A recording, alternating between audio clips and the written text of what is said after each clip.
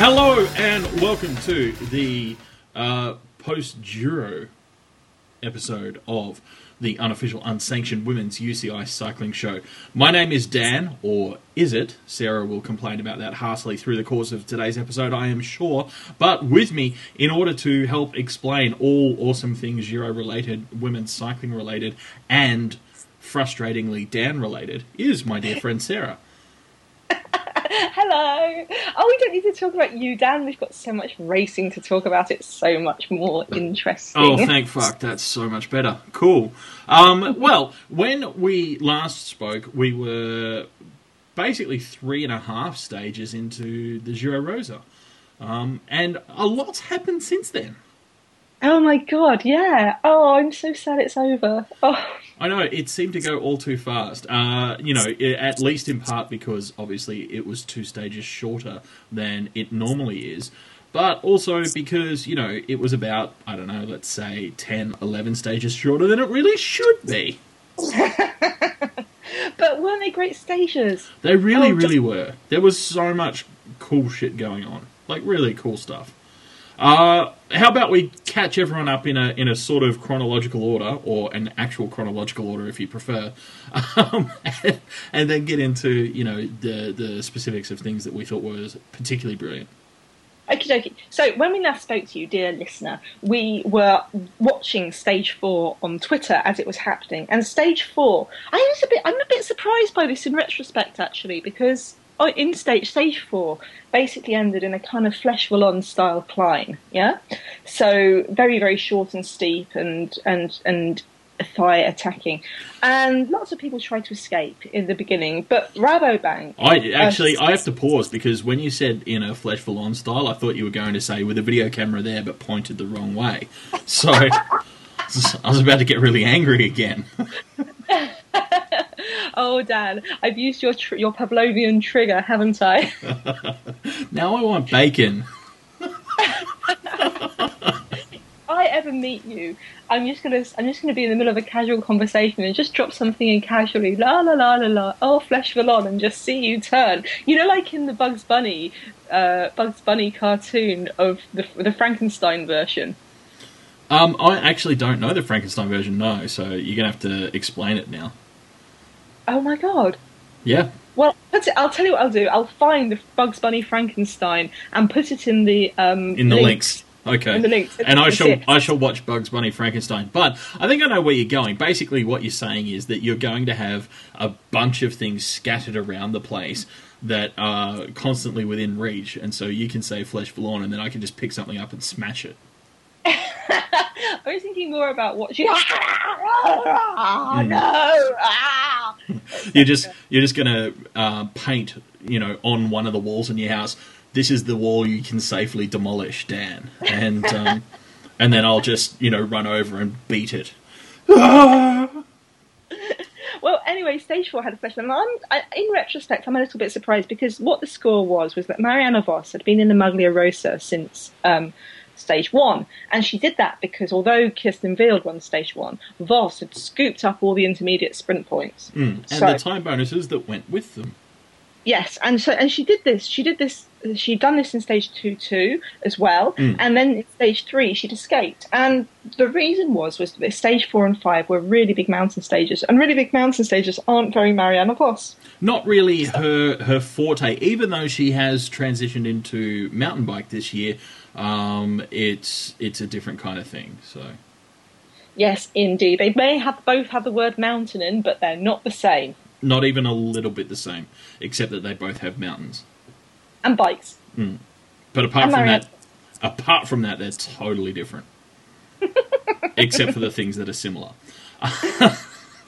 But anyway, Rabo were not having anyone escape on Stage 4. So much as people tried, and early breakaways, etc., it all came down to the final climb. And off they went. And it was very interesting because I said it was a little bit like Flèche Wallonne, but when they got to the top of the super steep climb, it had a 300 metres of flat. Yeah, which is, decidedly un-Flèche Wallonne-like. Yes. Yeah. But what we do know one rider who's particularly good at riding up super steep things, and then being able to sprint on 300 meters of flat, don't we? It's entirely possible that there is at least one rider who's capable of doing that. Yes, and that rider, Marianne Vos. Mm. Did you see the video? Did you see the end of that stage? It was lovely. I saw the end of that. Yes, yeah, and like just spent. Spent. That was the sound of spent. In case you needed explanation, that's what spent. That's what spent sounds like. Next time someone says to you, "Ooh, I'm spent," that's the sound they mean. Okay. Well, you know, it's kind of like now. Anytime someone watches Austin Powers again, that's what they're going to hear. I was going to say let's change the subject. Oh right, sorry. Dig up, Dan. Dig up. So stage 4, and so Vos won, and it was amazing. And in the front group, because going up this hill, it was Vos, it was Evie Stevens and Ash Moorman who'd been leading the climb basically, yep. And then Vos just nipped past them on to sprint along the flat. But it looked like it's just an amazing feat, though. I mean, because seriously, with those three riders, like I would have assumed that the natural pick would have been Evie Stevens. As the stronger climber, and particularly because of the way that she finished Fleshful on last year, like she's got a great punch as well, and I just thought that it would have fallen that way. So yeah, it was. I don't know if it's right. I don't know if you can ever rightly say when Mariana wins something that it was an upset victory, but it was certainly not what I would have expected from that stage. Oh, that's interesting because I am the opposite of you. I think Evie's brilliant, but when she won, I think one of the reasons that she won the Fleshballon last year was because Vos was in her very, very, very, very skinny mode, and had lost her mojo. No, well, I think. Do you remember in her book she talks about how, which we haven't read in English yet. Please, someone publish that book in English. How she sacrificed some power when she dropped all that weight. Well, how she almost became anorexic and she nearly lost it all is how I, how she basically. That's how your translation from the original Dutch. No, she said they're all interviews. I'm teasing. Jeez, wow. Note to everyone, Sarah's really sensitive if you make jokes about her translations from Dutch. Dutch is not my second language. No, but it's not even in your top 10. Other people translated it for me, Daniel. Oh my god. My second language is getting other people to do things for me. That's not your second, it's your first. How do you think this podcast started?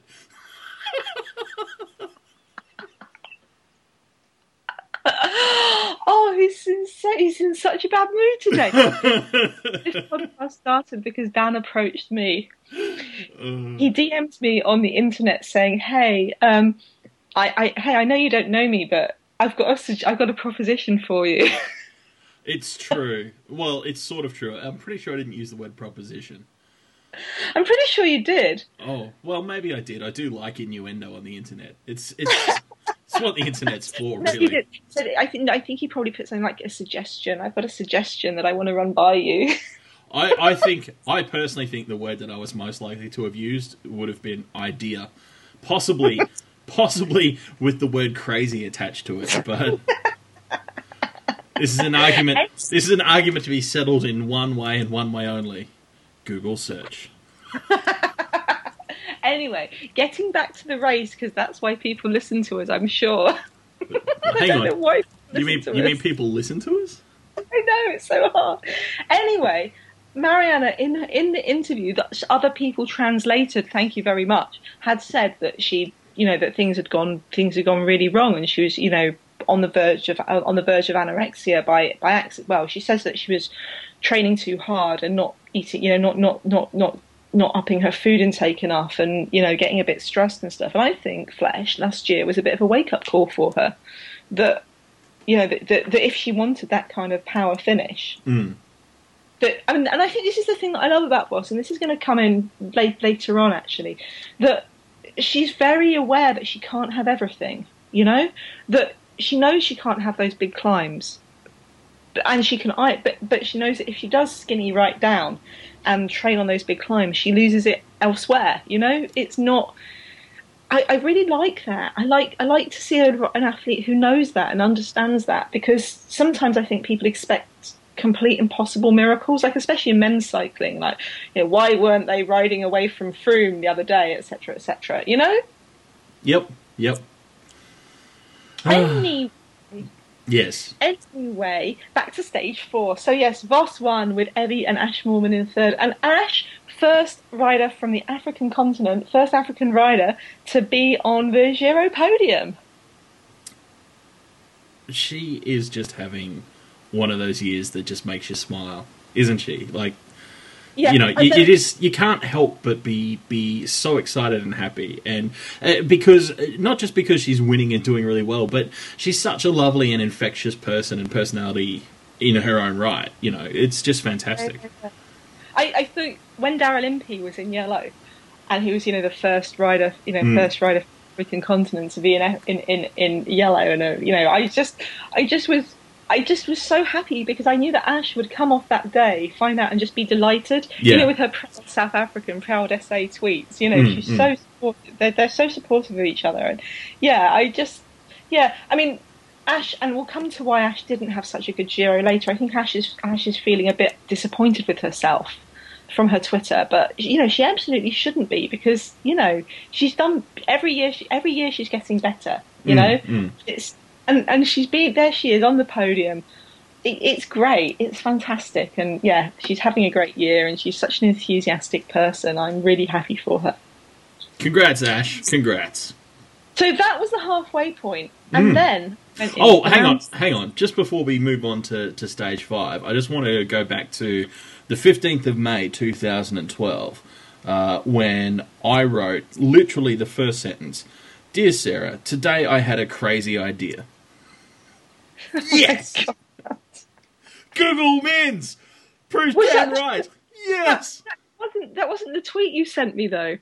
I didn't send you a tweet. You did? You tweeted me first? No. Can I have your email address? Because I've got some things I want to ask you. Come on, then. You know, feel free to Google me wrong, but so far I'm winning. Me and Google are winning. Yes! How did you... Yes! You didn't... Yes! Okay, cool. Now back to the show, because people apparently are here for the cycling, not for our feud. So then, stage 5. So we're at the halfway point. Vos is in the Maglia Rosa, and she's leading by a couple of minutes, yeah? And then the mountains turn up. And in previous years, I mean, one of the reasons Vos won last year and the year before was because when they had the mountains, they had alternated some mountain stages with some stages with some really big descendings. And also the climbs for the last 2 years have had a lot of... They've not just been straight up. They've had a lot of those bits where, you know, you're going down a little bit and then up, and then down a little bit and then up, and, you know, or a little bit of flat and up. Yeah, and you gain over the course of the whole stage, but it's not like a big, you know, fuck off, tear your legs off, beat you around the head with them, and then attach one of them again, keep riding kind of climbs.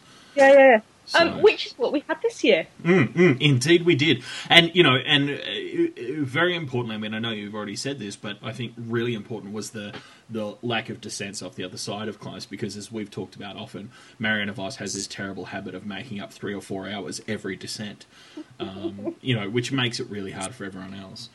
It's awkward. It's awkward when on a stage that includes a descent, Mariana finishes before the peloton actually left at the start of the stage. It's just... Well, Sword Panda did draw for it. Caroline did draw for us how that happens. That is, like, seriously my favourite drawing of all time.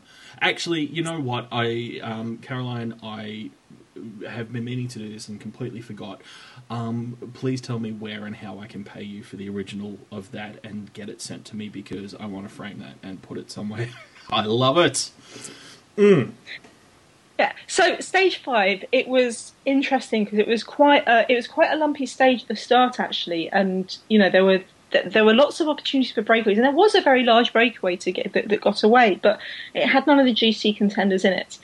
And just before the hill hit, there was this descent where they caught the breakaway, and then it was just this non-stop punishing, torturous climb. Punishing and torturous. torturous, hot, very hot as well. It actually was, really, wasn't it? And like the whole week was quite, brutally hot for the most part. So, I always find that really strange about European summer and climes, because like Italy's one part of continental Europe where it gets as hot as it does here in summer. But then, like, they've still got these climbs to the top of the mountains where it's like minus 100 degrees, and if you breathe out, you freeze and stuff like that. Pretty sure Walt Disney's at the top of one of those climbs, just waiting to be thawed out once they worked out how to cure whatever was wrong with him. Insanity, which was a lot of things. Yeah, exactly. So fascism. I'm sorry, I'm taking us on these really weird tangents tonight. Yeah, okay, sorry. Anyway, one rider broke away from them from the group on the climb, and this was Mara Abbott. And we said before that Mara Abbott was the complete dark horse. Mara won in 2010. She came second in 2009, and she won in 2010 after she spent that year duelling with Emma Pooley. So Pooley had won the Tour de l'Aude ahead of Abbott, the Pyrenean Tour, and then Abbott won the Giro ahead of Pooley. But she was always one of those riders. There's this skinny climber meme. Yep. And I don't know. I'm a bit bothered by this. It worries me because Abbott. Apparently her problems didn't kick into the next year, but she was always incredibly skinny. And then when she came back in 2011 to try and defend her title, she was clearly ill. Do you know what I mean? You looked at her and she was clearly ill. And this is a story that we've talked about a couple of times, because it is, on the one hand, quite remarkable. On the other hand, possibly revelatory of deeper issues that exist, within all sorts of elite sport to varying degrees. Because, as you say, there is that skinny climber meme, and like we've talked about before, it's really, really hard to judge. Particularly when you get to the level of personal physiology, where that line between skinny and unhealthy is. And yeah. So, tough stuff.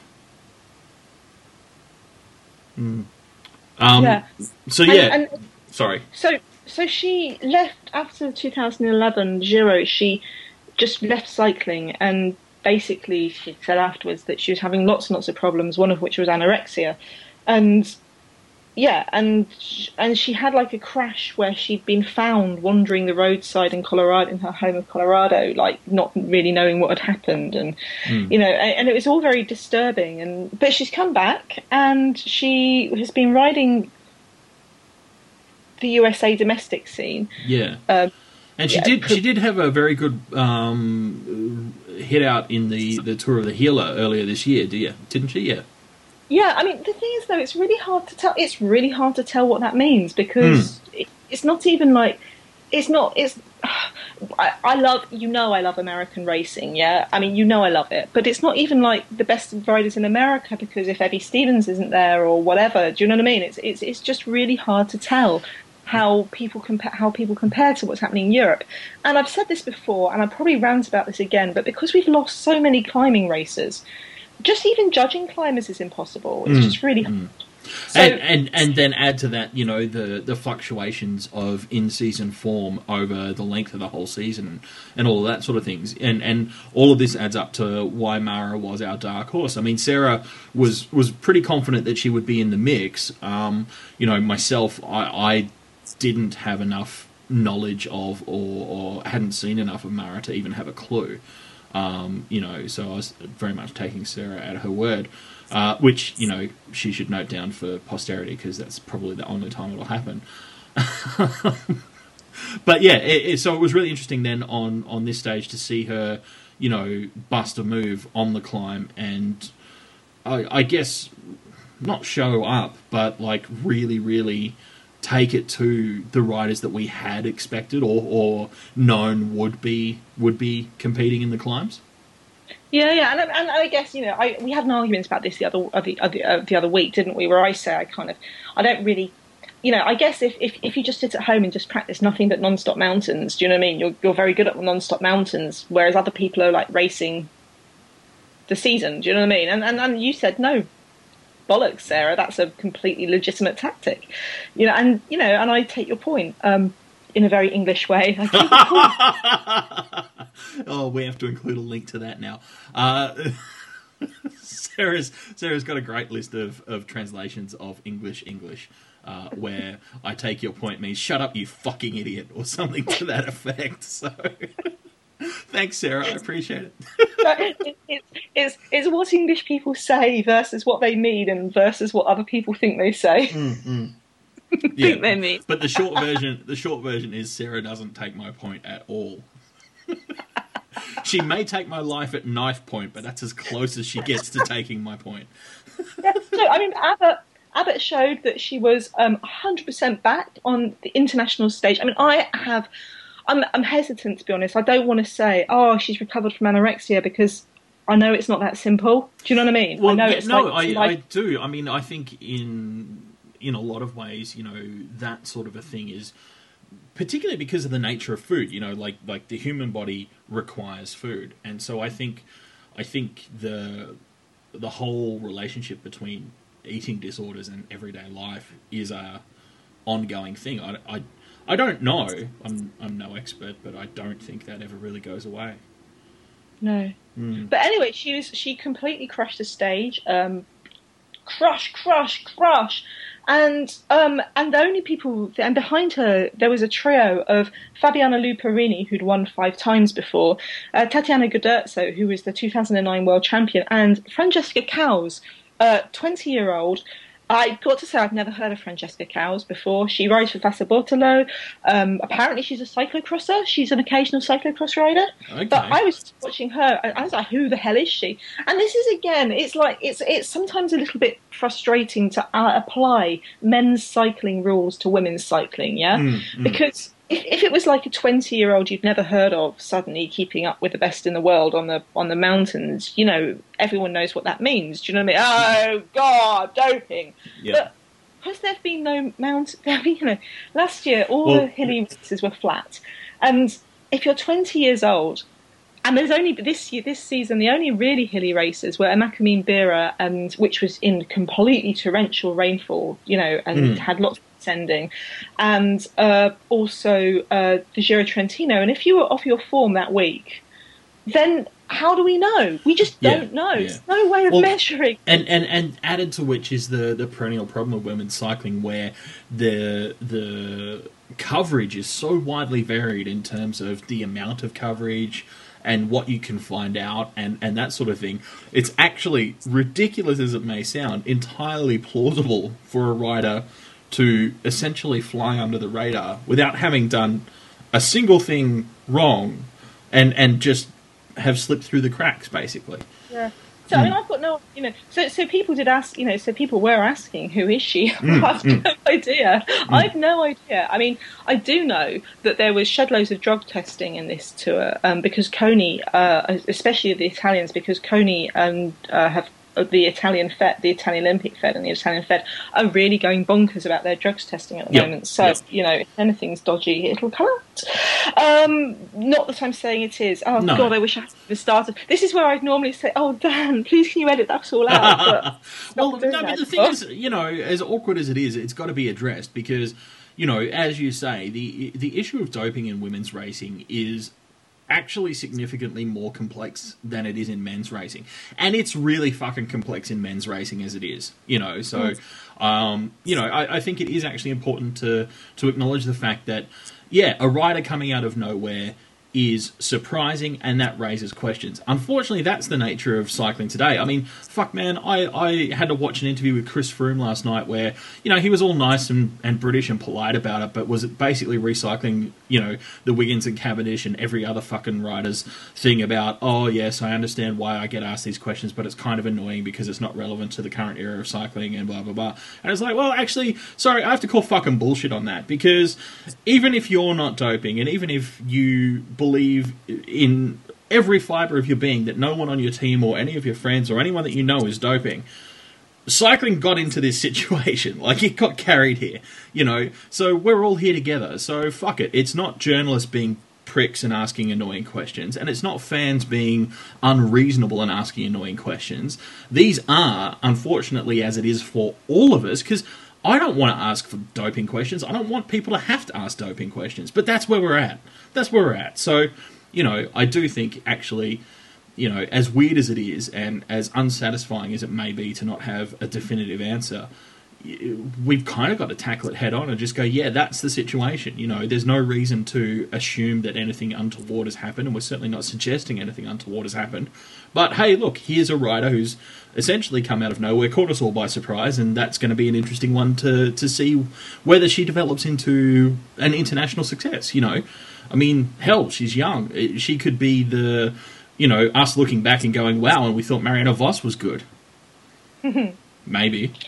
Or as I say, with no mountains races, with so few hilly races, we just don't know. Yep, and that's exactly. Bring back Sarah's uphill time trial just to settle this once and for all. Well, you look at that. A couple of weeks ago, we showed you that ridiculous alpine mountain race that Emma Pooley rode, which was you ride through an alpine lake, and then you swim through an alpine lake, and then you ride over some Alps, and then you run up an Alp. Yep, and then you get chased by a pack of wolves and have to dodge a bear before you can cross the finish line. Yeah, seems like overkill to me, but she's into that sort of thing. But that's what mountain. That's if you're a mountain cyclist, there's a reason Pooley was riding the Haute Route Sportive last year, because there weren't any mountain races.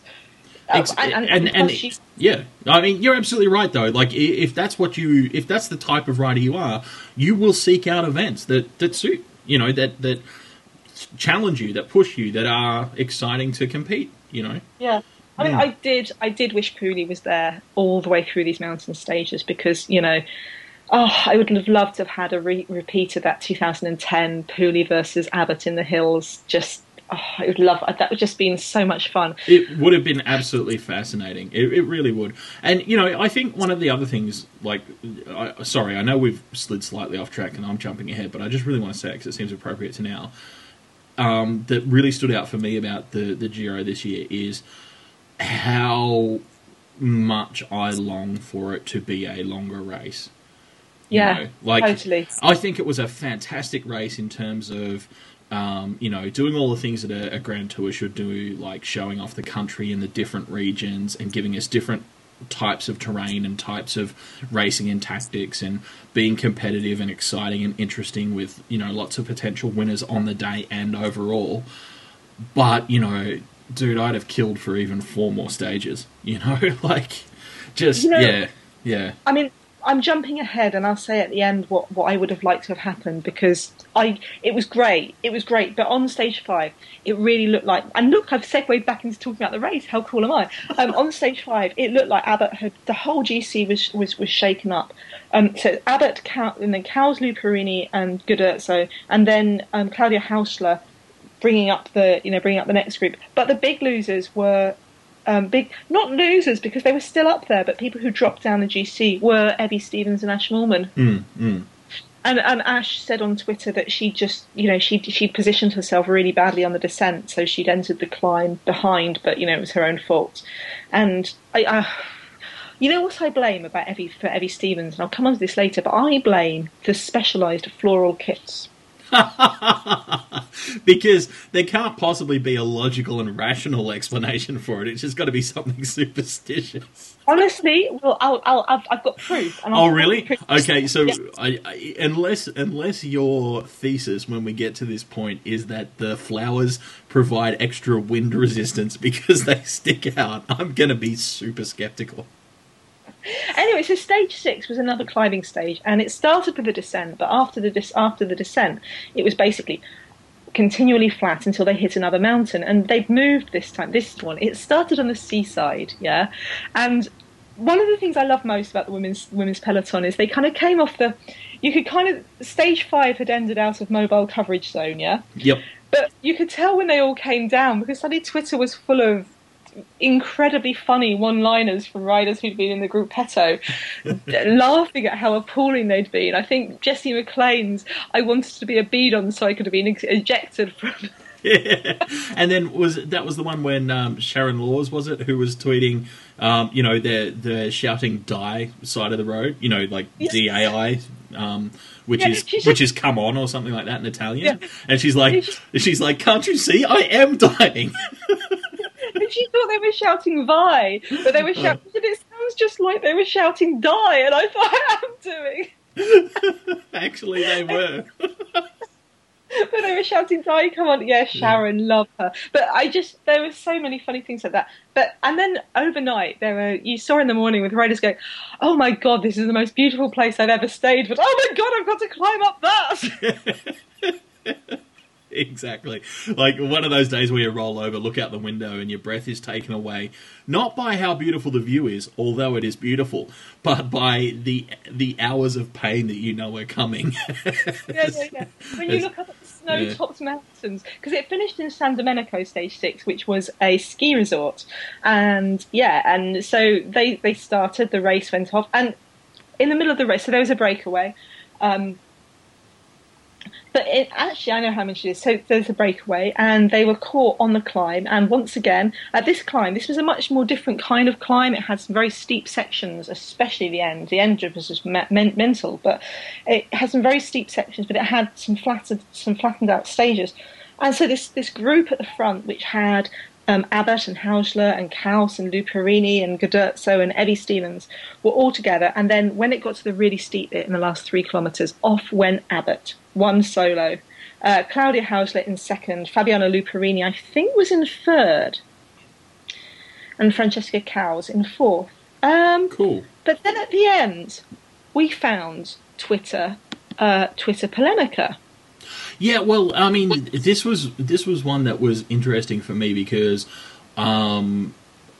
it's the quirk of time zones and everything that European races finish really late at night for me, and it was about, I don't know, maybe 2 hours and 2.5 hours after the stage finished, just as I was set to go to bed after having watched the finish of the TDF stage, that I saw a tweet from Carl Lima, which was kind of cryptic and suggested that there was going to be a bit of a shake-up in the GC. And so I stayed up for an extra hour and a half refreshing Twitter like a moron. Thanks, Carl. Really appreciate that. And finally decided, fuck it, I actually do need to get like at least 2 hours sleep because my boss is very forgiving, but not that forgiving. And went to sleep and woke up in the morning to learn the news. Yes, and the news was that Fabiana Luperini had been DQ'd. Now, and not for the reason that everyone has immediately assumed that she would, which is for being part wolf. Luperini, she's a 5 times Former Giro winner. I think she won it 4 years in a row in the 90s, and then she won it in 2008 as well. But she's also known for having a doping ban. I think nandrolone. Does nandrolone sound right? It certainly sounds like a drug. But Luperini, she's 39 and she's past her best, I think it's fair to say, in every other race, but brackets. We don't have any climbing races these days, close brackets. And so I just assumed it was going to be doping. Because, but it was actually more interesting than that. Yeah, because what actually happened was, it's actually kind of funny because it's the kind of thing that I quite regularly make fun of the UCI for, and on this very podcast may more than once have suggested that if the UCI were slightly less concerned with saddle angles and slightly more concerned with doping, we'd make some fucking headway in the sport. But as it turned out, Fabiana's bike was actually under the legal weight limit. Yeah, so the top 5 riders finished. And as they finished, they were walked off and their bikes were weighed. And they do this because there's a blanket UCI rule that all bikes have to be 6.8 kilograms or heavier. Yeah, and it's a bit of a weird one. And I asked Stefan Wyman about this, and he wrote a really nice explanation about it for my race reports on Podium Cafe. Great explanation. Forgive me, but as I understand, the rule came about from back in the... It may have even preceded carbon, but it was back in the days when the race to make bikes lighter to improve overall speed was a big thing. And there came a point in time where there were genuine safety concerns about how light a bike could be and still actually be strong enough to withstand the rigours of racing. And so the weight limit was set so that there would be less incentive to pursue lightness at the sacrifice of strength.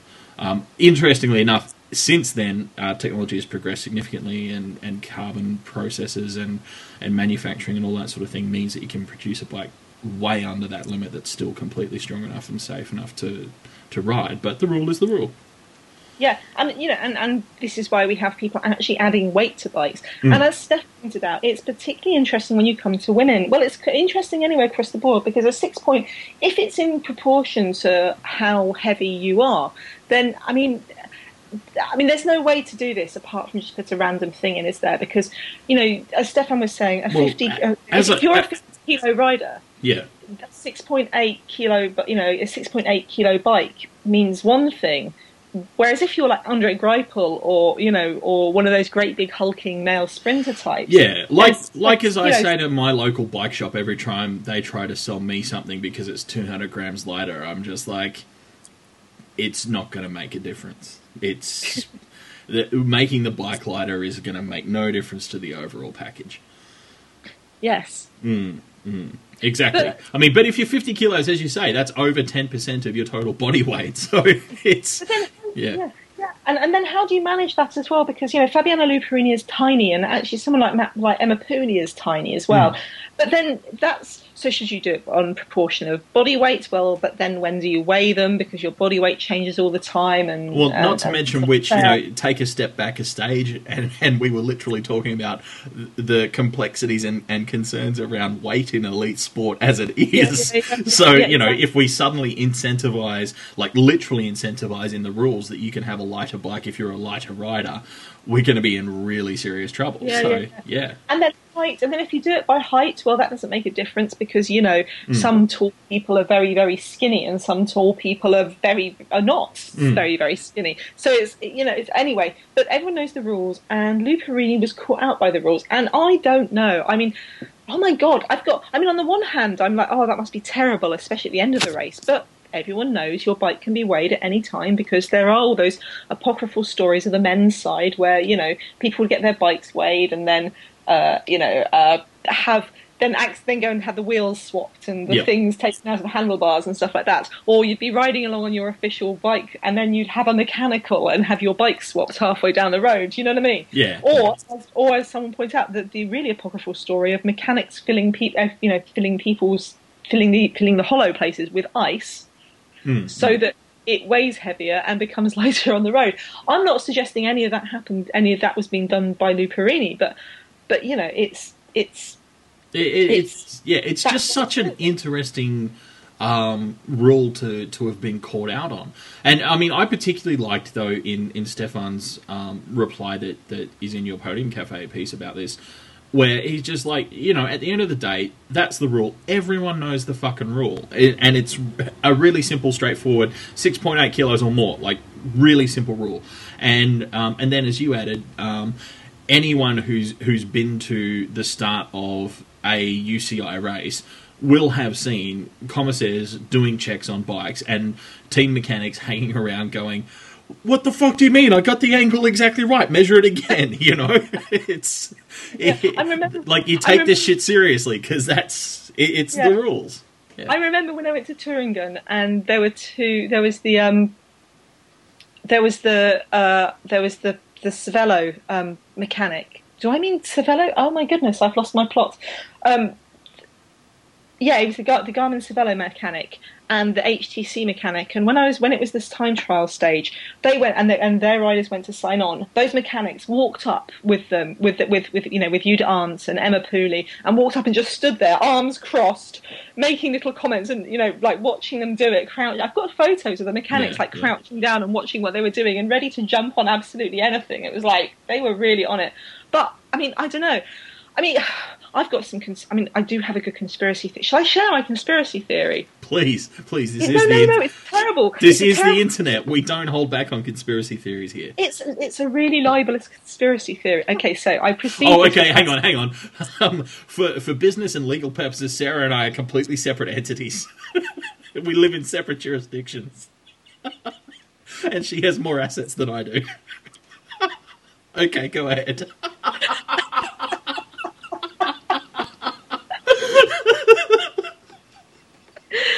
So I was wondering that if I was just wondering. I wonder how they target people. Like, and if you were suspicious that someone might be doing an out of characterly good performance. Oh, right. So you think that there's a biopassport relationship to No, bike? I was just wondering. Maybe they were like going, we're not sure about that. Let's just test them on let's just test them on everything else. And then if we know that there's all the drug testing going on, but let's just test her, because if we kick her out of the race, she can't be caught later. Oh, that's... that's... I'm not saying that happened. I didn't say that at all. It's pretty good as far as a conspiracy theory goes, for something that you read on an anonymous and unnamed internet chat room site. I made that was my own, thank you very much. I that came out of my own little I was head. just Anyway, trying to give you a legal out. You would be the worst witness at your own trial. The worst. Oh, you can't even have your story theoretically stolen by a theoretical website that doesn't actually exist in order to provide yourself with a modicum of legal coverage. I've said it before and I'll say it again. I love you.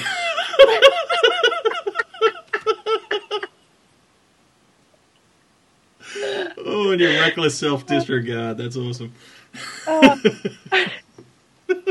he means that platonically, people. I'm just saying that to protect you from the asset strippers. From the safety of thousands of miles away, yes. Anyway. Oh my god, I'm dying. Yes, I am an idiot.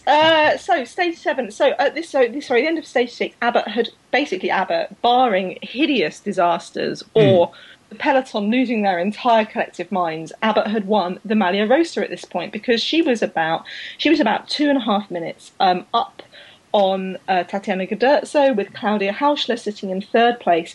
And while there was an ITT to come at stage 8, 14 kilometres, and Abbott's not a great ITTer, but she only tends to lose a minute and a half. Yeah, it'd be pretty hard to lose 2.5 minutes over 14k. Yeah. However, again, this is where I was imagining, imagine if Pooley was up there and it was because what I would have really liked. Anyway, so I will come on to that in a bit. But okay. The other reason I really liked stage 6 was it had passed through the hometown of Elisa Longo Borghini, which was. For people who hadn't caught up on the news, Elisa was to have been the GC contender for High Tech UCK, and she unfortunately suffered a rather nasty accident at the Italian National Championships prior to the Giro beginning, and broke her hip, so she wasn't able to race. So passing through her hometown was actually one of the sweetest moments of the entire week of racing, because as she came through town, the team got on the front of the peloton and saluted her and waved as they rode by, and she was on the side of the road cheering the whole thing on. It was great. In her wheelchair, because Elisa had. What was really interesting was watching on her Twitter that she was as much of a fangirl as the crowd of daylight deprived internet forum people were. It was she was just as a fangirl. She was just, what's happened in the race, and frustrated. The Rai coverage was great, but it didn't show the actual decisive move. It only showed the end game, and and really excited when Rossella Ratto and Julie Leff, both her teammates, had days in the white You Best Young Rider jersey. Yeah, she was and that was lovely actually, and I think that's been really interesting to see all this year, seeing riders like Ina Teutenberg and Elisa, who couldn't race, still embracing the race and loving the race and being part of the race. It was just, it was beautiful, and she told everyone she'd found this wheelchair. She told everyone where she was going to be, and you can see on the video coverage, people are shouting, and she's shouting to them, and they're calling to her, and she's calling to them as they ride through. And then the high-tech team car screeches to a halt, and all the high-tech staff leap out to go and give her and her family hugs. Yeah. It was really, really sweet. It was beautiful. And then, are we allowed to give away what happened at the end, or do we have to wait and actually talk about who won the stage? No, we talked about that already. Oh yeah, we did. Hang on, I'm getting confused about which gift basket it was then. It was the same stage. Yeah, it was. Stage 6. Okay. I'm sorry, I get confused sometimes. It happens. Deal with it. Jeez, it's not like I've been drinking. I mean, anyway. I am really. I'm getting really good at it too. Anyway, carry on. So Mariana gave her gift basket of all sorts of goodies to Elisa as well, with her best wishes. And then, I can't remember the exact wording, but I saw some very amusing comments, and it was either in an interview or on Twitter, but some really nice back and forth about, I'm not trying to fatten her up, honest. I liked her saying, I'm sure it won't help her recovery, but maybe it might make it a little bit more tasty. Yeah, that's right. Oh, Voss. Voss. And Voss is just so nice. Because obviously she lost a lot of time on stage 5, and her post-race interviews about that was so honest. She was like, "Yeah, I'm not as good a climber as them. Yep. I'm not." And this year I focused on. This year I've been training for mountain bike, and that made me an even less good climber than I would be normally. Yeah. But I know where it is. I know where it is, and I've had a great race. I know where it is. I've had a great race, and it still doesn't feel good to not be winning. Which I love that honesty, though. I really do. Yeah, because there's no kind of excuses. There's no kind of I've had a bad day. I've been I've been struggling with an unnamed stomach problem that I haven't been telling you all about, and and someone knocked my bike out, and I had a bit of a mechanical halfway up the hill. It's like, no, I'm not good enough, and it fucking sucks. But then came stage 7, Voss's Revenge. Revenge of the Voss. Revenge of the Voss. Stage 7 was an 8-lap circuit race, completely flat, the flattest stage of the year. And the beginning part, I really felt for it because every single team who hadn't really shone that much tried so hard to have a breakaway. But Team USA, defending the Maglia Rosa, would not have any of it going. And actually, one part of the problem was that Team USA were going, no. The other part of the problem was anytime anyone wanted to get in a breakaway, you'd have loads of other people going, oh, I want to get in there too. And then as a result... We've seen this happen before, haven't we? I mean, we've talked about the occasional incident in women's cycling where the attempt to have a breakaway actually just sort of drags the entire peloton forward a couple of hundred meters. Yeah. Suddenly, you've accidentally formed a gruppetto because 80 of the 120 riders all went in a breakaway at the same time. And that's what happened at the beginning. So the Team USA thing was more towards the end of the race, but towards the end of the stage. But yeah, it was just like, it was really sad. And then what would happen would be you'd have maybe you'd get 4 riders up ahead, and then one of the GC contenders would go, aha! Spare time, dash up to the breakaway. I don't think so. So it's basically this long, stretchy. I think they looked like it was just like a long, one of those long, very, very long and thin tail races. Well, what they did was actually turned it into the world's longest team pursuit, and so it was just rider nose to tail, rider after rider around the entire course until they formed a complete circle, and then everyone rode in the perfect, pace line for the whole thing. It was quite a sight. Unfortunately, there wasn't live coverage because fuck.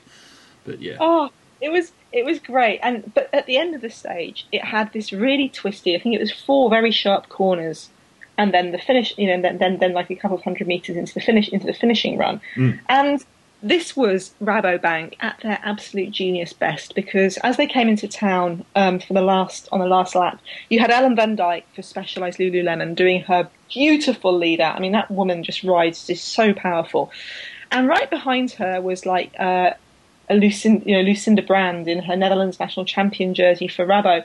And as they got to the final corners, Brand was on the front with Voss sitting not in her wheel but like about 4 or 5 riders back. And then suddenly something really interesting happened because Brand is a supreme. I mean, we talk about Voss being a very good technical rider, but Brand is almost as good. And when it came through those last 4 corners, it became apparent that Brand wasn't trying to lead out Voss. Brand was going for the win. As is sometimes wont to happen, yes.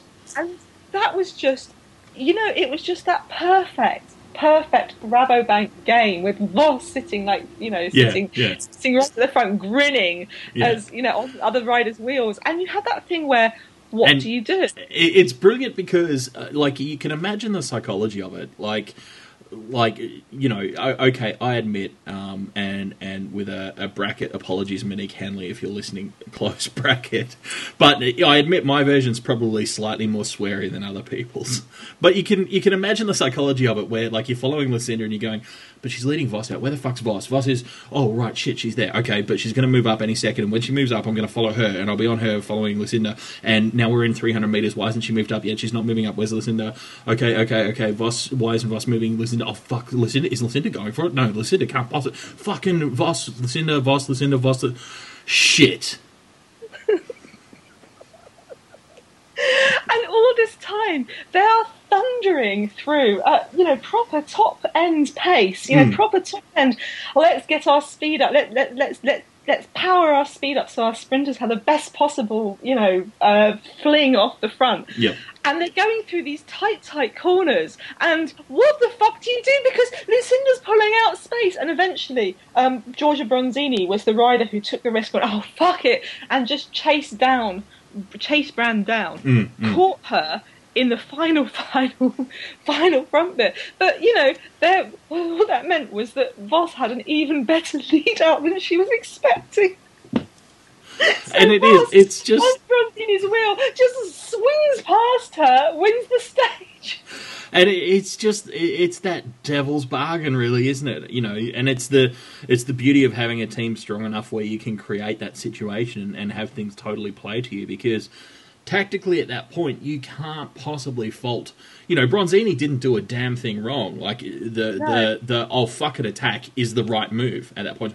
By the way, I've trademarked that name, so every time any of you use the term oh fuck it attack, you owe me like a beer. Thank you. But it was the right move, because you can't just sit there and wait for the race to go away from you and be lost. But as it happens, you can do absolutely everything right and still not have it go your way. Yeah, and I think, and part of the beauty of it is, I think it's not just it's having strong riders on your team, but also knowing that Voss may be your team leader, maybe your lead rider, and may want to win more than anything, but she counts Lucinda Brand winning as winning. Yeah, yeah. So because you've seen Voss do this before, that she doesn't care if it's her or a teammate. She still counts that as a win, and actually Voss will race for second. And she's just enjoying herself, and that's what makes her such a generous and brilliant rider. Because there aren't that many riders who do that. There aren't that many riders on either of the men's or women's peloton who have that genuine, heartfelt. Sprint, especially sprinters with their big sprinting egos and their lack of any kind of fear and stuff like that. She is just spectacular, and that's what makes him so dangerous. And of course, she said afterwards that she felt great winning and she loved winning, and it was a redemption for losing the Maglia Rossa, and ending in her points jersey was great. But that had Brand won, she'd have maybe even been even more excited, because Brand had worked her socks off for Voss. She'd in every attack with a tap. On stage 3 when Voss had pulled up, been in that final attack, Brand had worked herself to death for Voss. Yeah. She'd been out there in every attack with her, and she'd burn every match for her, and she'd been like the perfect teammate. And that had Giorgia not chased Lucinda down, Voss would have just been delighted for her, and I don't know, that makes me happy. Oh, well, I mean, it's part of what you want to see in your sporting heroes. You want those sort of iconic moments of, it's not even a moment of sacrifice, it's a moment of pure teammateness. Yes. because cycling, and the best cyclists always say this. You know, the best cyclists always say this. So, you know, Judith Arndt was always like, you know, always said that there's an interview where she said that she was always disappointed that when you won, you weren't allowed to get the whole team up with you. Yeah. Yeah. And because she felt that when it wasn't her that won, it was the whole team that won. And, you know, whenever you saw like stage races where in the Giro, where Judith would be up in the mountains chasing really hard and working really hard to win the GC, and then on the flat days, she'd be right out the front, bringing the lead out train home for Ina. Yeah. Well, and it was really interesting, actually. I mean, sorry, tangent again, but she was interviewed on the Le Tour Prologue television program on Fox Sports here during the week, and in that interview, they asked her what her favourite memories were from when she was riding, and she was like, actually, some of my favourite memories are from setting someone else on my team up to win. You know, and had a couple of stories about that. Like, that was, it's just, as you say, it's genuinely a part of the makeup of that kind of pure champion that you really admire and want to see in your sporting heroes. Yeah. Oh, so stage 7, and then one more stage to go, stage 8, the ITT. Now, I said earlier that I thought that because Specialized Lululemon were in a black and floral kit, and I've got to say, I prefer the Optical Illusions. I'm not really a big one for women's teams wearing flowers and, you know, pink and stuff. It's a personal preference. Yeah, I have to admit, on an aesthetic level, I tend to agree with you, but, you know, as a guy, I sort of also feel like I don't really have a legitimate right to comment either way, so, you know. Even though you just did. Well, I'm glad you pointed that out, Sarah, because I was going to if you'd missed it, so, yeah. Because, you know, male privilege says I get to. Just, you know, I'm just better than most other men because I'm aware of it, so...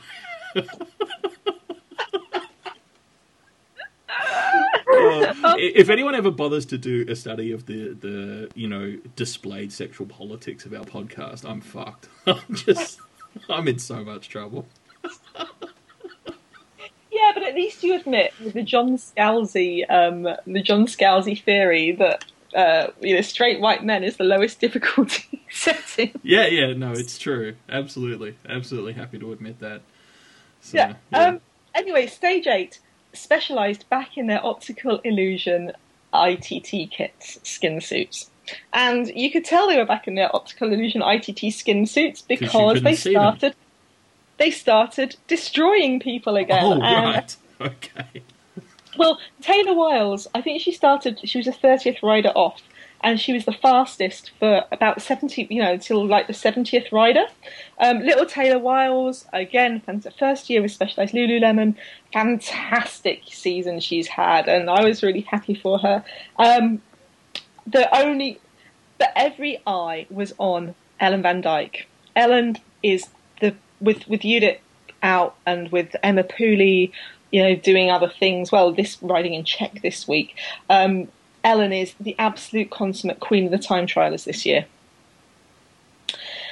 And she was starting about 100 riders in, I guess. And so Taylor had set the best time, and she was beaten only by Paulina Ferrand-Prévot.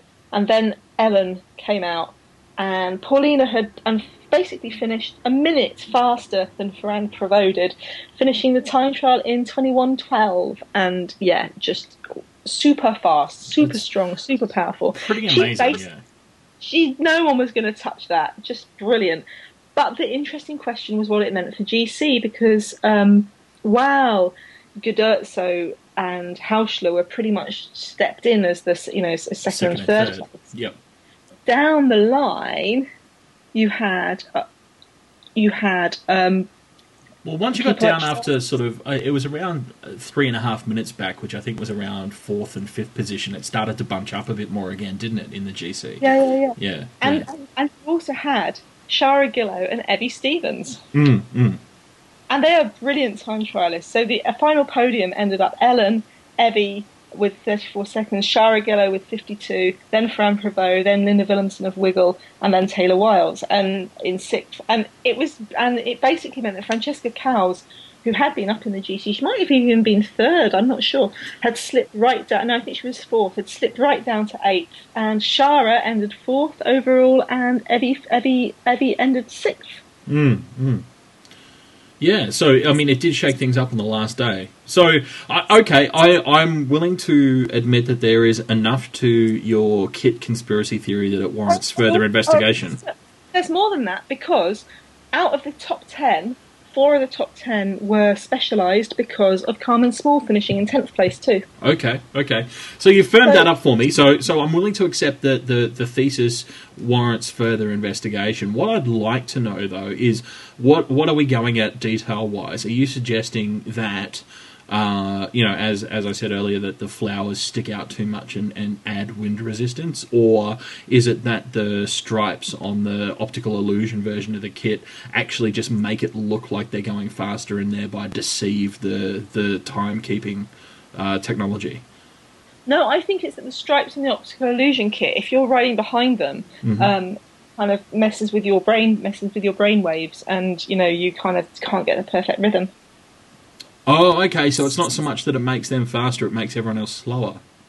Yeah, but I also think, But how does that work at a time trial, though? Because, not everyone can see a specialised rider and be put off by them in a time trial. Yeah, because they're still ahead of them on the road and stuff, and, you watch them warming up and they're waiting in front of you. Right, and, so it's just a lingering optical illusion, it just takes a while. It makes them go faster as well, because I think there's something about the way that the air hits those, the air hits and goes round the white circular patterns, makes them go faster. Right, so what you're suggesting is that the black lines of the optical illusion are actually made of the fabric of a black hole, an interdimensional black hole, and are sucking air past the riders and thereby pulling them through the air slightly faster. No, I'm suggesting that's what the white lines do. But white lines can't be in a black hole, Sarah. It's like science. Science. Okay. Anyway, so that was stage 8. Mara Abbott had won. That's back on the top, and that podium, the final podium. Mara Abbott, the 2010 winner. Second, Tatiana Gudurzo, former world champion. Third, Claudia Hausler, the 2009 winner. Hurrah, hurrah, hurrah for Claudia. I've just got to say, I'm so happy to see her back. She had a hideous, I say this every week, I think, but she had a hideous crash in 2010, had head injuries that took her a really long time to recover from. And then she's been studying, finishing her mechanical engineering degree. And it's nice to see her back too. And interesting podium. Not at all the podium I predicted. I think I predicted Evie, Ashley and Tatiana, maybe. You predicted Emma Johansson, so I'm better than you. Yeah, well, hey, to be fair, you were also caught by surprise that she wasn't attending, so, Yeah. Going on to what I would have liked to see, I think what was great was it was 2 great mountain stages, and it was, Mara Abbott, rightly the winner, dominated in the mountains, completely crushed the mountains. What I would have liked would have been after stage 7, to have either another kind of classicsy style escape thing where with like they did, like they've had in previous Giros, because in my ideal world the GC all comes down to the final stage, whether it's a time trial or whether it's a road race. But that would have been really, really interesting. If they'd all have ended up to get up at interesting points. So it kind of, the final result was decided by seconds. Right. So when you're writing the Aaron Sorkin version of the movie script, yeah, I would have a couple of extra stages. My stages would have been, I'd have had my mountain stages in the middle, and then I'd have had a nice classic escapey style stage just to see what would happen. I've just suddenly fallen in love with the idea of Aaron Sorkin writing a cycling script, because you know how his whole thing is people walking fast and talking? Like, that's basically a group ride everywhere. Like, it's... I'd watch the Aaron Sorkin women's cycling movie. So, that was the Giro, Dan. It was, and it was fantastic. It really, really was. As I said earlier, the thing that... All right, there were three things that really stood out for me that were... Are we on to Giro highlights? Can I talk Giro highlights? Yeah. Awesome, because these are my three highlights. Two good and one sort of hope for the future kind of highlight. So highlight number one was the one that we talked about last week, which was, Marianne Voss's absolutely fuck-off amazing save in the sprint on stage 2, wasn't it? Stage 2? Yeah. When she hit the pothole and kind of looked like she was going to do a flip in the air and die, and then just didn't. And got into completely the wrong position on the bike with all her weight forward and one of her feet coming flying out and the bike skidding sideways, and she still held it all up and was just like magic. That was like it's the single most amazing thing I've seen in a race ever, basically. Ever. So number two was the stage six passing through Elisa's hometown, because that was just like, I don't know. It was just like for me, it was one of those sort of things where it transcended everything that you would normally think about sport being only about competition and stuff, and just really highlighted how much, like I laughingly poke fun at Pat McQuaid for using the term cycling family, but I think what happened on stage 6 is the perfect demonstration of why there actually is a real sort of familial or at least collegial feeling around cycling. To have the entire race acknowledge and celebrate that they were passing through Elisa's home, and for that to be one of the key stories of the day and everything, it was just a really beautiful moment, and one of those things that sort of comes along every now and then to remind us that sport's fun and exciting and competition's good and thrilling and stuff, but life itself is about so much more than that, and we're all a part of so much more than that. So that was my second highlight. And my third highlight is my absolute conviction and takeaway that we need longer women's stage races. It's, it was a fantastic race. It really was. And the organisers are to be congratulated for what they were able to accomplish on short notice and on a very, very limited budget. But holy shit, this race needs to be back to the 10 days that it famously has been as soon as possible.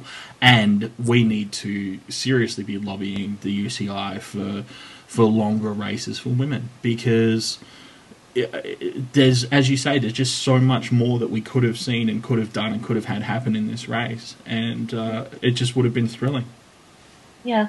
And I mean, one of the things I liked this week was Emma Pooley. I mean, Emma Pooley this week, she wasn't there, and Emma's been riding for a really small non-UCI team, so the only way she'd have been able to race here was if she'd got a guest ride, or been invited to ride for Team USA or something. Yeah. Or if there was if there was a British national team. But she was riding in the Czech race, Krasna Lipa, which was won by an Australian Dan, Amy Cure. Yes. Amy Cure, multiple junior world champion in the track, and I think probably everywhere else. Really exciting rider. Pauline Brzezinska and Brent Kauska had won the first stage, and then it was Cure Pooley, with Cure winning the GC and Pooley coming second. And I'm going to see if I can hunt out some video. I wonder if Cycling Australia must have something about that race somewhere, because, Yeah, but Pooley was interviewed on Woman's Hour, which is a long-running magazine show on BBC Radio 4. And she was interviewed, basically asked about a women's Tour de France. And what Pooley wants is a full-length, full stage, every stage, 20-stage women's stage race that is a companion race to the actual Tour de France. Yeah, and she had some really good points. I mean, I disagree with Pooley on things like, I do disagree with her that I'm not entirely sure I want it to be exactly the same length as the men's race, just because I think stages like yesterday's Tour stage were just boring to me, I mean, it could have easily been 100 kilometres shorter and nothing would have changed in yesterday's race. Well, actually, no. I mean, I agree and disagree with that because yes, I agree it could have been 100 kilometres shorter, but I disagree in that I think it would have changed the race dramatically. I mean, as we talk about quite often, one of the interesting quirks of UCI rules for women's racing is that because the maximum distance that they're allowed cover in a day's racing is so much shorter, the racing itself tends to be much more aggressive and attacky. And that's actually something that I think men's cycling could benefit from. Yeah. I mean, great, big sprint finish, very exciting. But it was pretty much, I'm sat at home, sat at home writing in the morning, and then just, I could go out for coffee and go for a walk in the sunshine and read my book in the park, and I'll come back and I'll still have time to see the only important thing about the race. Yeah. Anyway. And it is. I mean, I do actually think it's worth talking about that a little further because I think it is a real problem. The peloton, the men's peloton, does treat those stages as basically a rolling rest stage where they get to go for a nice long comfortable ride at a decent pace and then pull it in and have a bunch sprint, and it's not a difficult day, and that quite often happens following some time in the mountains and a rest day. And I'm not necessarily saying that over the course of 3 weeks of stage racing that may or may not be a benefit to the riders in general. But in terms of racing, it's not.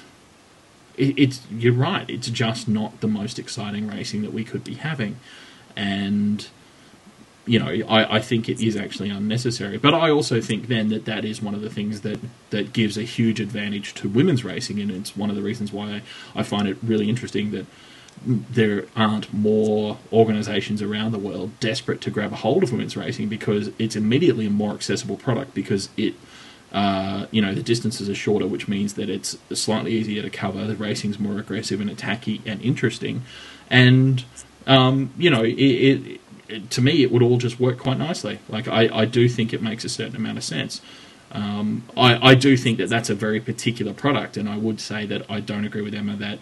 Well, sorry, I don't know that Emma's saying this, so I can't say I don't agree with her, but I wouldn't want to see this blueprint for this particular race rolled out as a standard blueprint for all races.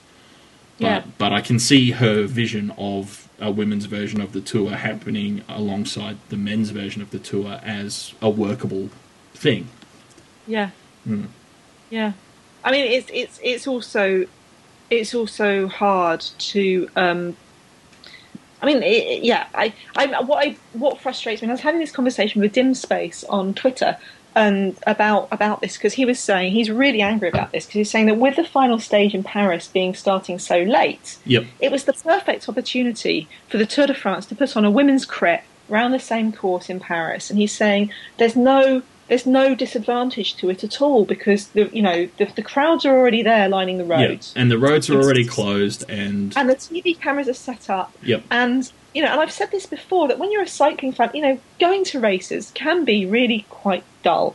If you turn out, I've done it for the Tour of Britain, where you rock out to the side of the road and you wait and wait and wait and wait and wait, and then the roads, then the first people go past, and the first road cars go past, and then the bike riders go past so fast you can't really tell who they are, and then the peloton goes past, and then you wait and wait and wait for the roads to be reopened so you can go home again, or so you can go to the finish, and then you get to the finish late, and that's kind of... And it's really hard to know how much beer to take with you, because you're never quite sure how long you're going to be stuck there. So, my advice is two cases of beer a person, just to be on the safe side. You may want to stretch that to 2.5, but it depends. Everyone's different with their consumption, but 2 cases a person, I think, is a reasonable starting point. My advice is make sure you go near an ice lolly shop. What on earth for? Oh, to keep the beer cold, of course. Makes sense. Yeah, get it.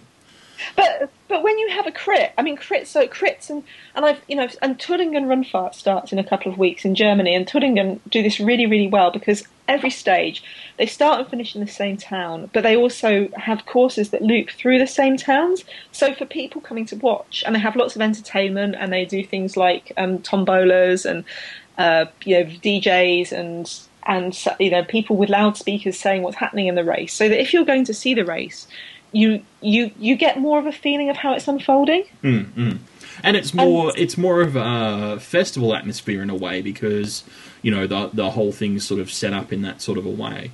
Yeah. And at Crit's the same. When I went to the Worlds at Copenhagen on the last course, I was standing on the penultimate roundabout, and I was standing next to a couple of guys who had a Isle of Man flag. And then the first time, and we could see a big screen. We're like, Jens is just like the genius at finding places, so we could see the big screen, and we could watch them pile round. When we'd watched the women's race, we'd been right near the finish line in a big screen, and that had been really exciting because you could see the end game. But this was like the first couple of times they went round, it took a little bit of time to get your eye in about who's who. But then Cav had obviously spotted the Manx flag and kind of kept, kind of edging over that way. Yeah, was edging over that way, and kind of nodding at the lads, and it was like, oh, I'm with them by proxy. That's kind of it's awesome. I do actually again, another complete tangent, but it's one of those things that I find absolutely so frustrating about the Olympic races or Worlds or whatever, is that I need full coverage of those races, because it takes me the first 2 hours to work out who the fuck is who, because I can't recognise anyone anymore. Yeah. I mean, I'm pretty good at it I'm pretty good at it in the women's peloton. And that's because of the ponytails. We all know that trick now. Thanks, Marine. But exactly. And that's what I asked. I sent some questions to Elisa in the middle of the Giro, and she said, and one of my questions had been, does it make a difference how you see the race? And she said, no, but I'm always proud of myself that I can tell that rider 200 riders back is so and so just because of her style on the bike or because of her ponytail. It was honestly, that's probably the single most useful one tip in terms of watching women's racing that I've ever encountered. Are you suggesting that any rider who really wants to cause chaos in Worlds should shave her head or dye her hair or straighten her hair or curl her hair on the morning of the race? I don't know if I'm suggesting that so much as I think you're suggesting I have some kind of weird hair fetish. Oh no, I know it's all about shoes with you, dear. Yeah, there's nothing fetishy about my hair thing. That's all completely normal.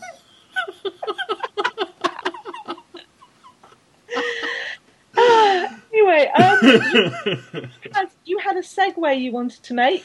Yeah, well, it was interesting. I was watching, not watching, but listening to the BBC Radio 4 interview with Emma, and I'm assuming we'll link to that again in the post. I mean, I know you did a separate post about it, but I assume we'll link it as well.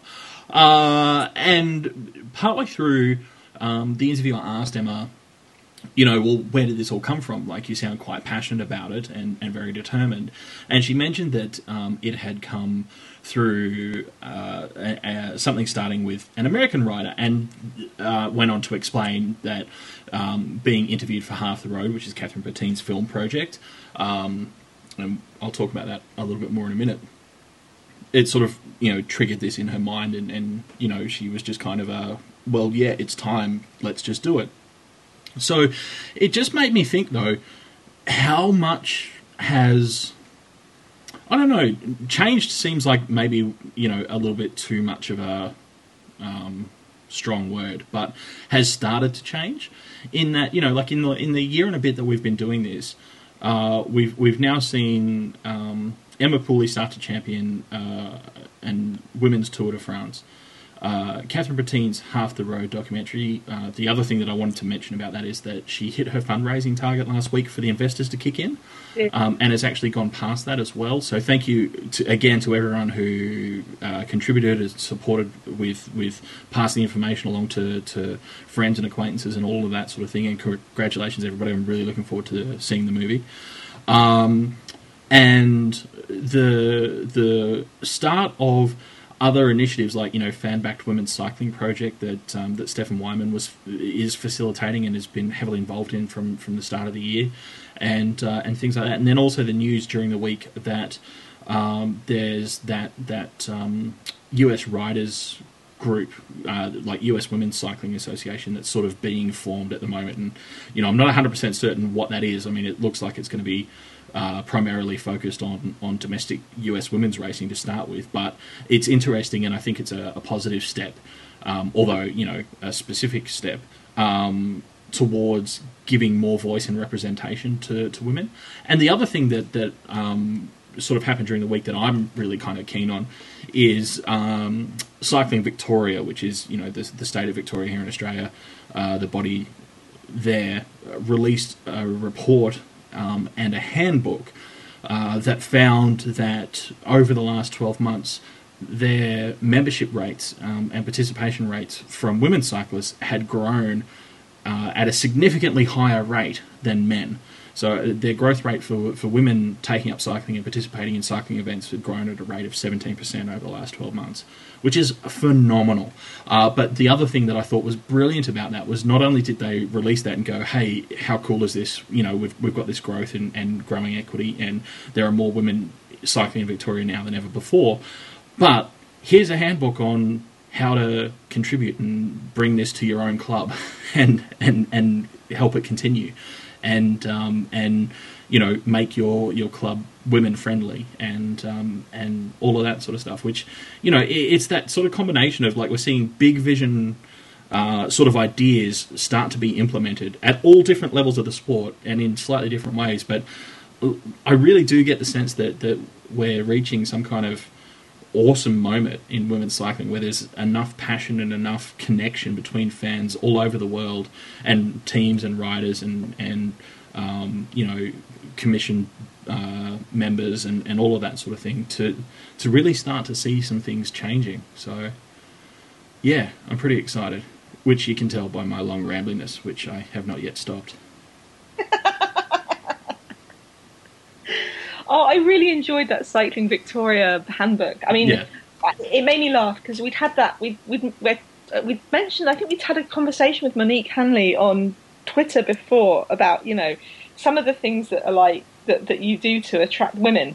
That she was saying that some people have been really anti, but some of the things are just basic common sense that you wonder why cycling clubs aren't doing it anyway. Like, have it really easy to find out how to join and be nice to new members.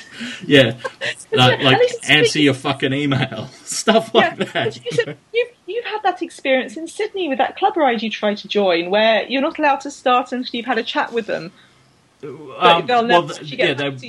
requested that I make contact with one of their officers who was going to be the leader of the particular ride that I was joining, so that I could meet them 5 minutes before and all that sort of stuff, which is fine. But yeah, I'm still waiting to hear back.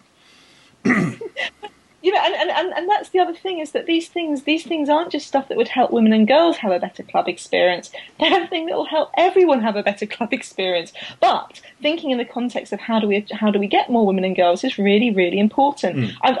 I've been having this. I'm going to have a big rant this week on our blog because I've been thinking about all the different kinds of omerta there are within cycling. Like, why is cycling so white? And why is the solution? Oh well, we'll get more cyclists from predominantly black countries. Why is British cycling, when 17% of the population is from black and minority ethnic backgrounds, and a much higher proportion presented in sports in Britain in general? Look at athletics and football and rugby and stuff like that. Why is everyone so white?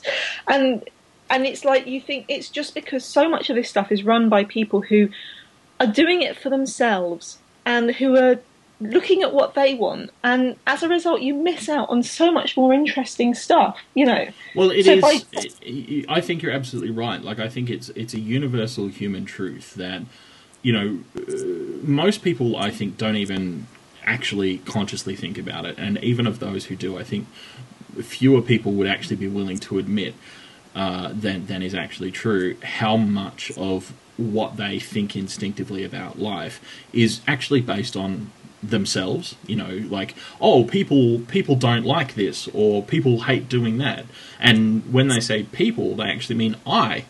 And it's so easy to forget that you're a really bad representative sample of the greater population. And it's true of anyone. Like I don't care who you are or what your background is. You can never base assumptions about the general population on one person. But I think, to expand that slightly, then when you've got small groups of like-minded people who are largely homogenous in their own organization, it, as you say, that's a perpetuating thing. It's setting itself up to do what it's always done and just repeat. And it actually takes conscious effort. Those two words are both active words. You have to be consciously aware of it, and then you have to put in real effort to change those sorts of things. And I think that's part of why I'm cautiously optimistic about women's cycling at the moment, though, is because I think, that's the summation of everything that I was just rambling on about, is that we're conscious of these problems, like collectively across the whole sport at every level. We're conscious of these things, and people are starting to find ways to apply their effort to help push the whole fucking behemoth in that right direction. And yeah, I get we're nudging it, fractions of a millimeter at a time, but we're moving it, it is moving, and that's kind of cool, and it's worth keeping up, Yeah, I'm very cynical about both Brian Cookson and Pat McQuaid talking about, women versus their privacy. Well, I'm impressed that you're only cynical, because I'm reduced to babbling, foaming rage every time I hear either of them talk about women's cycling. But at least they are actually both. It may just be words, but at least they're both talking about it. Well, that is the interesting thing, isn't it? Because I absolutely agree with you. I think basically, in my opinion, in short, I think they're both full of shit when it comes to what they're saying about women's cycling. But I do think at the same time that it's really, really fucking interesting and quite revealing that they both think that women's cycling is an important enough issue that they have to be campaigning on it. It tells you a hell of a lot about what the rest of the world thinks.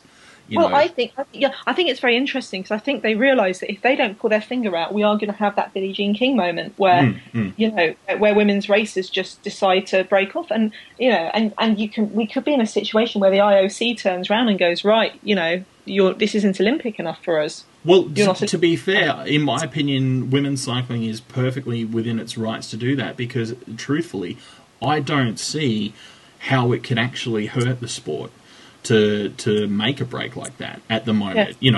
Literally the Olympics are the only thing that they have to lose, but if all women cyclists stood together, the Olympics would have to come to them, because otherwise they just wouldn't have, one half of an event, and the Olympics can't do that. So, they do actually have, a lot of power. But But it was one of those things that came up in the Emma Pooley interview, though, as the interviewer pointed out. Billy had, you can't protest your invitation to Wimbledon unless you get the invitation to Wimbledon. So yeah. So so that is our long rambling Giro thing. So many more things I could talk about for hours. Valley Scandalara attacking on every day. I want to say a massive, massive thank you specifically to all the riders who answered my Q&As. They absolutely didn't have to. I'm just some git on the internet, do you know what I mean? It was so kind of them and so generous, and especially Amanda Spratt and Jessie McLean, J-Mac and Spratty, who in turn had daily Q&As with me about Giro. Yeah. If you do see Amanda Spratt, feel free to punch her for me, because, seriously, what the fuck, Spratty? Honestly, what the holy fuck are you doing? Instant coffee. Instant fucking coffee. Instant... Just... Honestly. I in no way advocate violence and think Dan has lost the plot, but apparently coffee is his religion, so... Fucking instant coffee, Sprat? Really? Really? Really? Fuck. But apart from that, if you haven't had a chance, do go back and read, Sarah's interviews with Spratty and J-Mac, and also with all of the other riders leading into the Giro, and all of her coverage of the Giro. Sarah did an amazing job. And she did, and she's laughing nervously because she doesn't feel comfortable with me talking her up like this. But the truth is, she did an amazing job pulling together all sorts of coverage every single day of the Giro. And if you want to catch up on anything to do with Giro, go find her articles on Podium Cafe in the women's cycling section. Come to our site at prowomenscycling.com. Track down her Twitter lists. You will, honestly, I swear to God, you will come away with a better understanding and feel for what happened in this race than you will from the Tour de France. And I genuinely mean that. You will actually have a better sense of what it was like to be in that race and at that race than you will from watching all the television of the TDF. So check it all out. Really do that. Now Sarah's shy and embarrassed and doesn't know what to say, so I'm just going to say something awkward until she stops giggling and wraps up. So, thank you, Blush. The next races were coming up. Tomorrow starts the Tour of Bretagne in France, and then we've got a really heavy weekend where we've got 3 races at the same time. So the one that I'm really excited about, I know it's one of your favourites, and it's one of my favourites, although for slightly different reasons, because you've been to this race and I haven't, but, I personally just have to be a major fan of any race that's built around beer, so it's like a rule. Yeah, Touring Good Run Fast, sponsored by a brewery, and at the end of each stage, the riders do get beer on the podium, so Dan will be very happy. The European Under-23 and Junior Road World Championships, which are the best place to spot young talent for the future, and the Tour of Limousin. So, come back next week. It won't be as long, I swear. We'll try not to ramble so much. We'll try not to talk off topic so much. Thank you for listening. We very much appreciate it, and thank you. The Giro too. Yeah, I am aware we promise to be shorter every week, so one of these weeks it'll be true. He says, extending the podcast. Exactly. Let's stop now. Okay, now or now? Now. Okay, so now.